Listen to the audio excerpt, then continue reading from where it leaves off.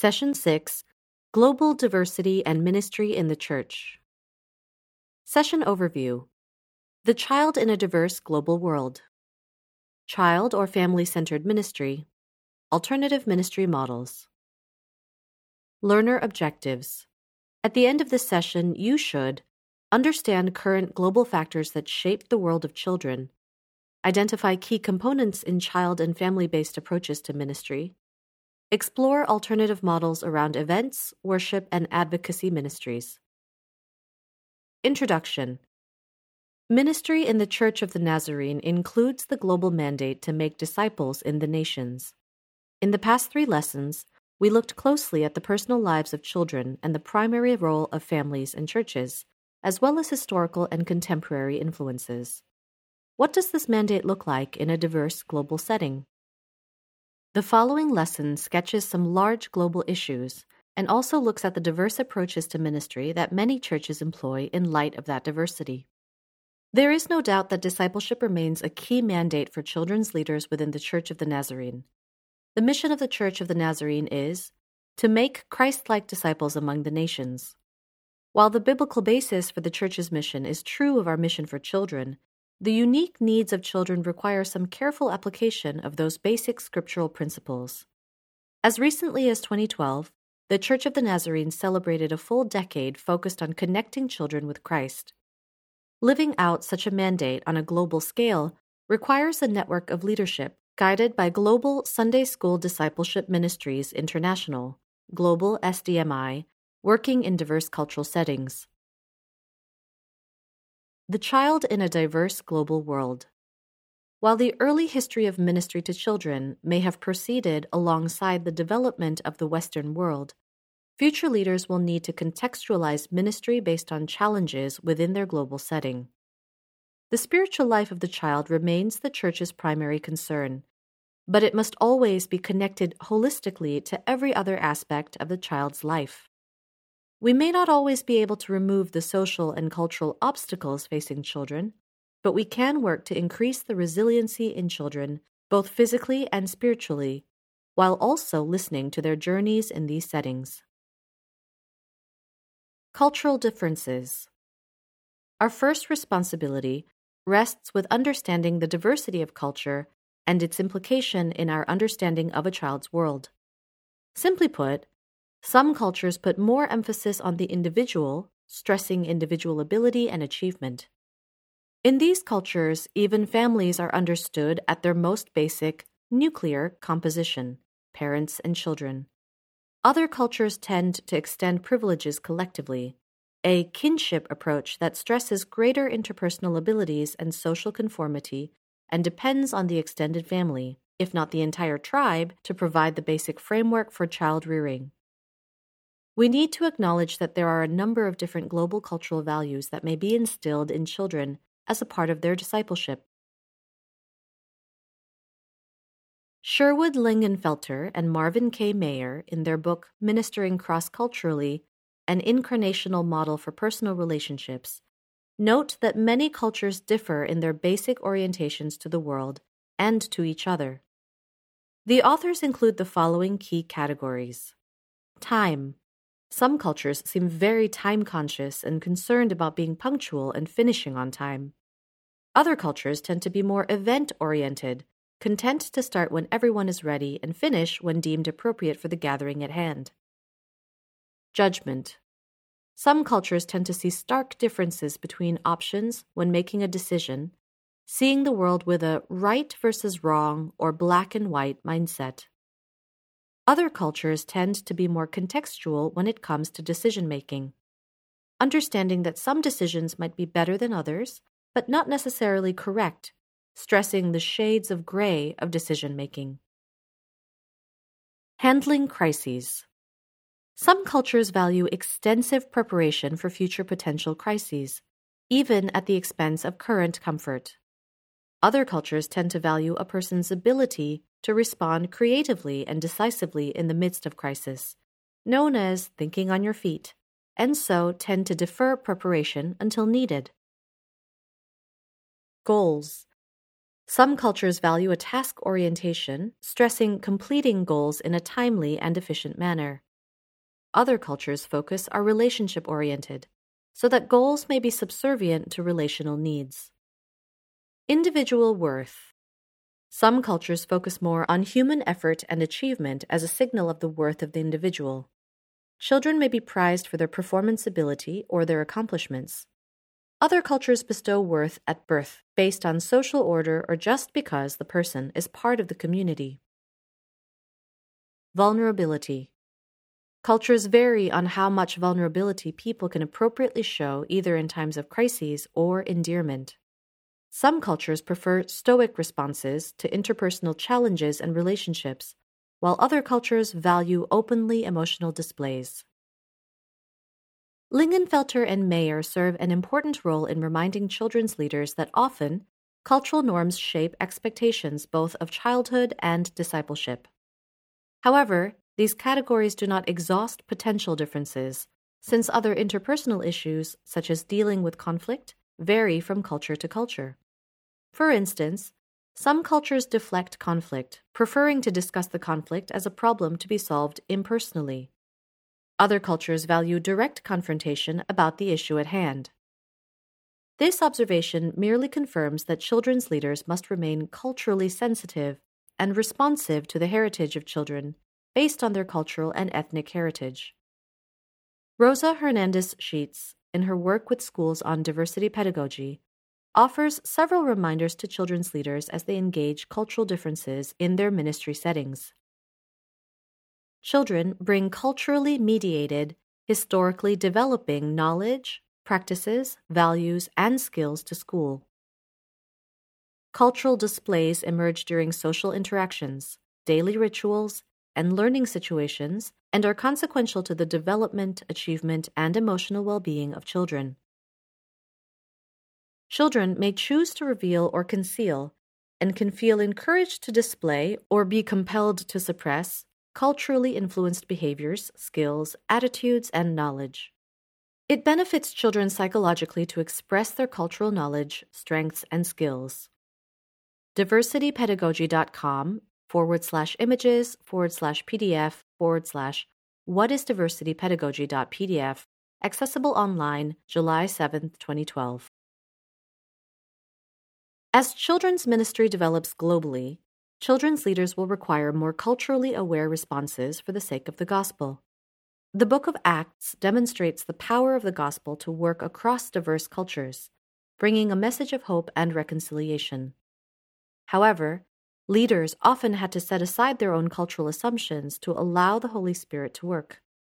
When cultures come together in local congregations, regardless of our global settings, leaders will need to create places of safety and hospitality to enable children to grow and express themselves in culturally acceptable forms. Global challenges. Even as leaders in children's ministry embrace cultural differences, there are some common challenges children face that they, and we, must work together to overcome. Kristen Herzog, in her book Children and Our Global Future, 2005, notes that globally, children are often portrayed as saviors of the next generation. This vision surfaces from various investments in children by adults in industrial societies and through images, including the image of the baby Jesus and various images from other world religions, where living like a child reflects childlike wisdom and power. Still, Herzog notes that children easily become victims as well, whether to control and neglect in more industrialized countries or through poverty and violence in impoverished regions of the world. We must accept that children do not always receive the best treatment even in the West. The prevalence of child abuse in industrial countries quickly dispels the notion that children of privilege are safer than children in underdeveloped nations. Children are vulnerable in many world regions.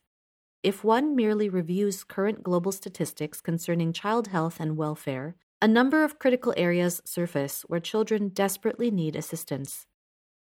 Often, these needs involve basic life provisions, education, and freedom from violence. Organizations like UNICEF and World Vision reveal alarming conditions related to sanitation, clean water, food, shelter, and health care for children. Websites dedicated to maintaining these statistics often amaze readers from industrialized settings. See, for example, UNICEF, www.unicef.org, accessed online July 9, 2012, World Vision, worldvision.org, accessed online July 9, 2012, and Nazarene Compassionate Ministries, ncm.org/act/child development, accessed online July 9, 2012. Many children never receive education at all. Educational systems often fail during global crises, but children are also sometimes denied access based on economics, social class, and gender. Children lack the ability to improve their lot in life since they often grow up without the training to advance their communities. What might surprise people is the fact that a lack of education occurs in Western nations as well, often due to poverty and transient lifestyles. One organization that monitors the state of children in the United States offers disturbing statistics concerning children who are unable or unwilling to finish school. These children have few options or opportunities and often end up in the justice system. www.childrensdefense.org, accessed online July 9, 2012.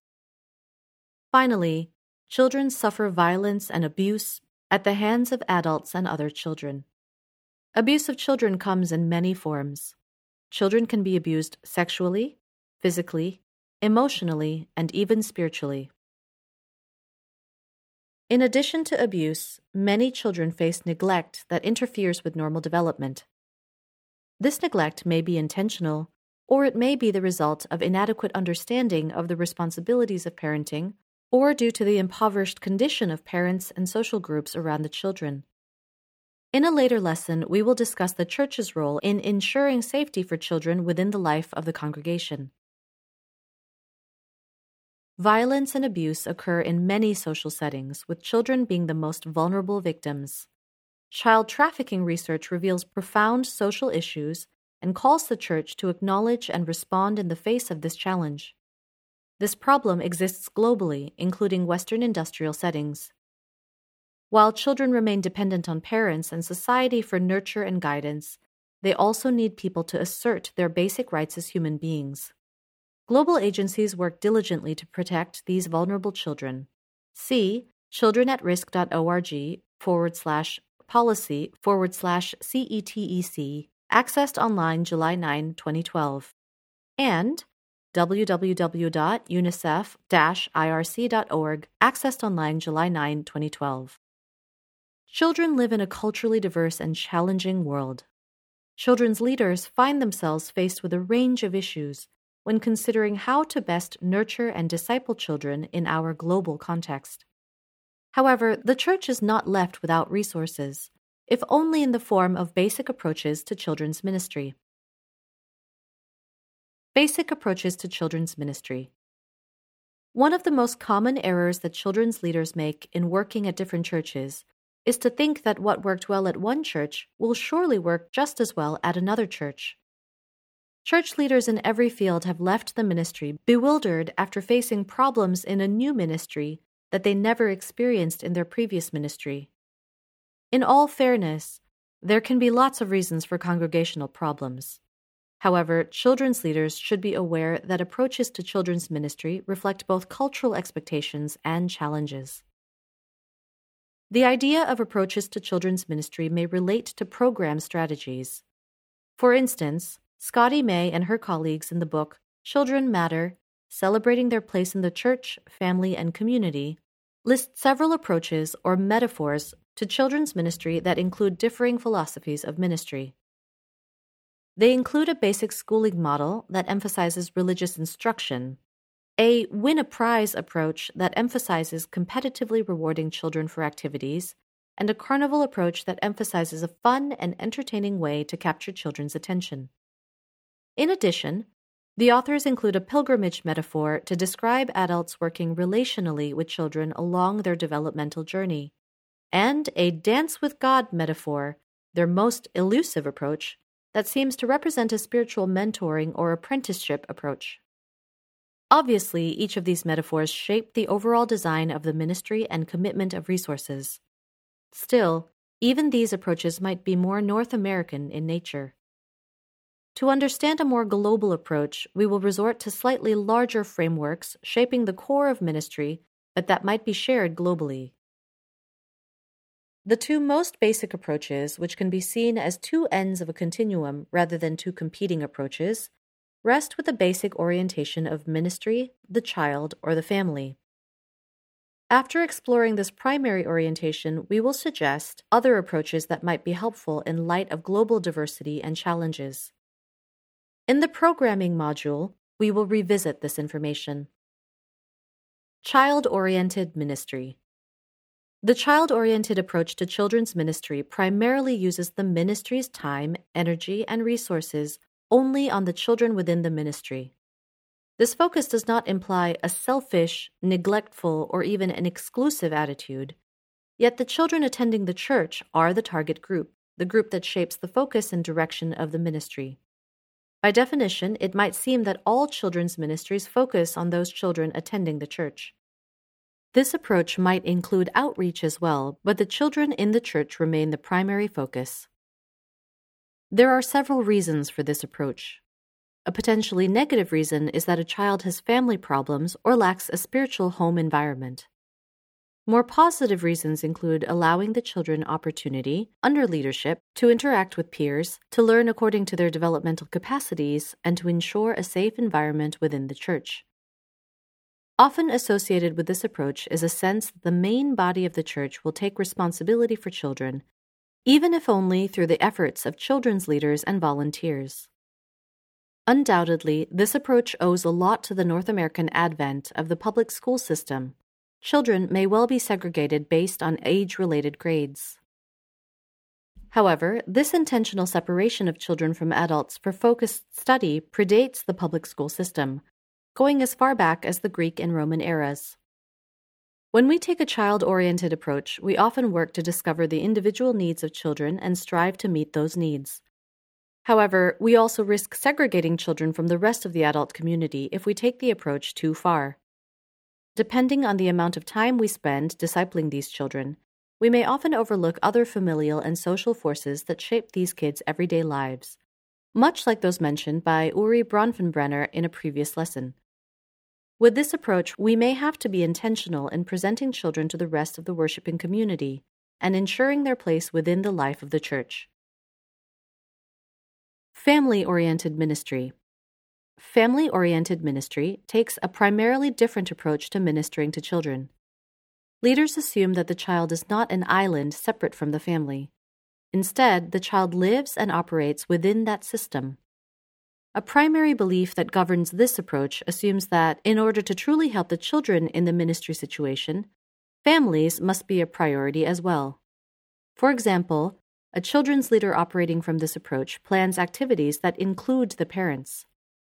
They will also work hard to keep parents informed and involved. Leaders often offer special training sessions organized to give parents help in understanding their children and their needs. Workshops, family retreats, parent support groups, and other activities often fall under the responsibility of the children's minister. When the parents are better equipped and better informed, the possibility of a positive outcome for the child increases greatly.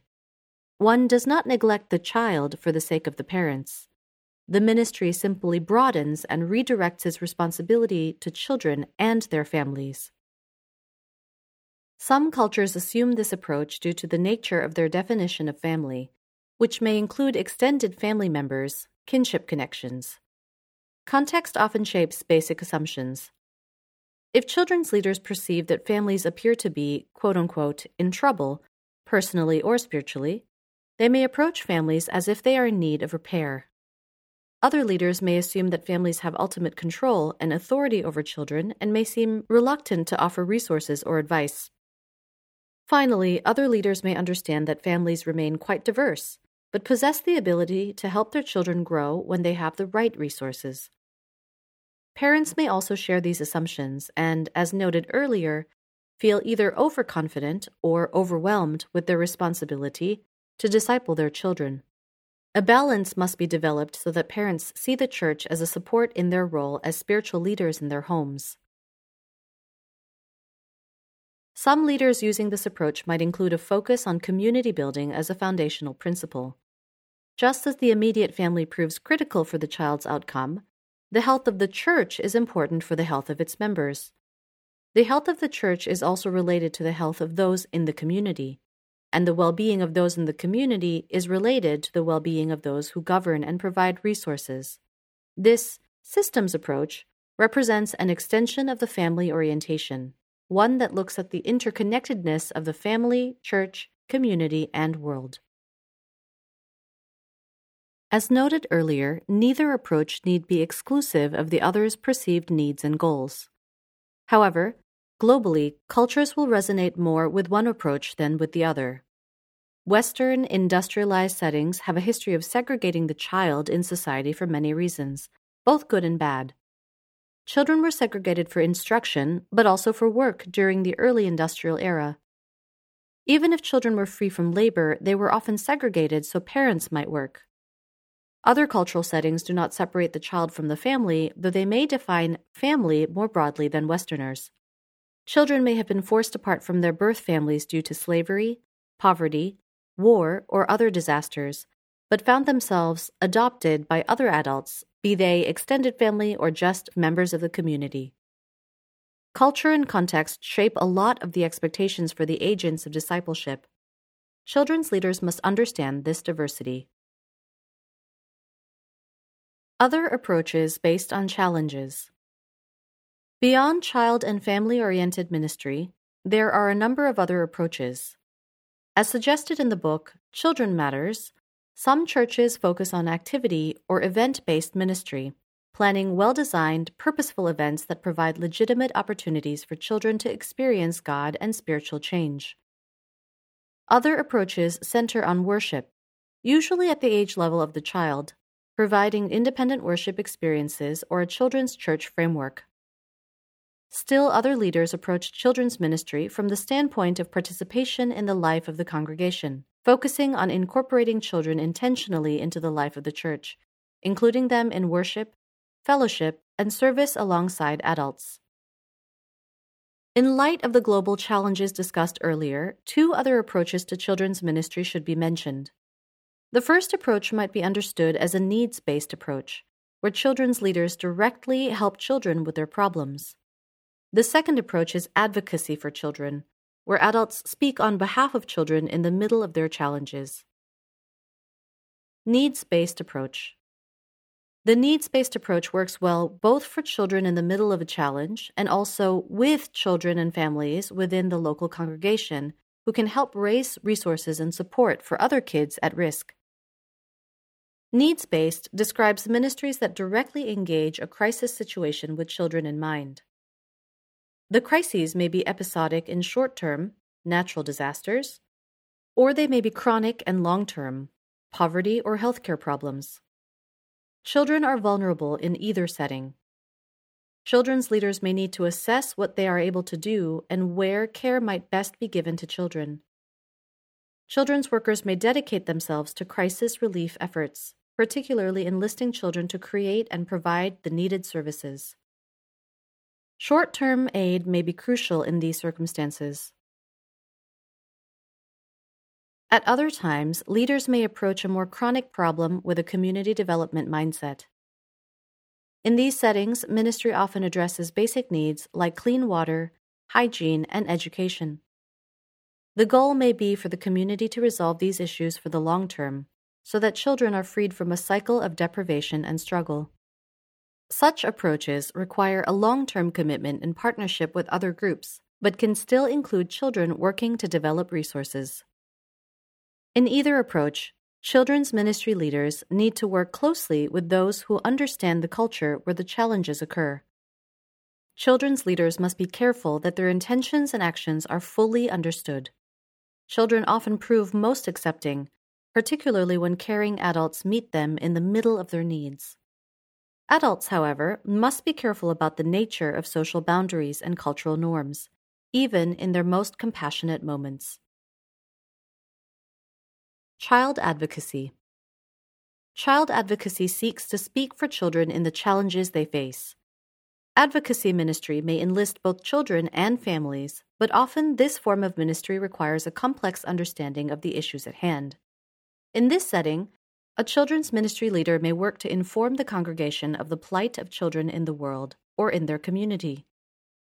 Advocacy may include a public stance by the church for the sake of children. This approach might best be understood as one where the church serves as a witness to God's grace as well as God's justice. Advocacy pushes children's leaders into broader social settings, but also empowers them to evangelize based on God's love for children and God's embrace of their vulnerability. While often least associated with traditional children's ministry in North America, this form of ministry may prove important in a number of global settings. Advocacy, however, includes how every congregation takes steps to ensure the safety and security of each child.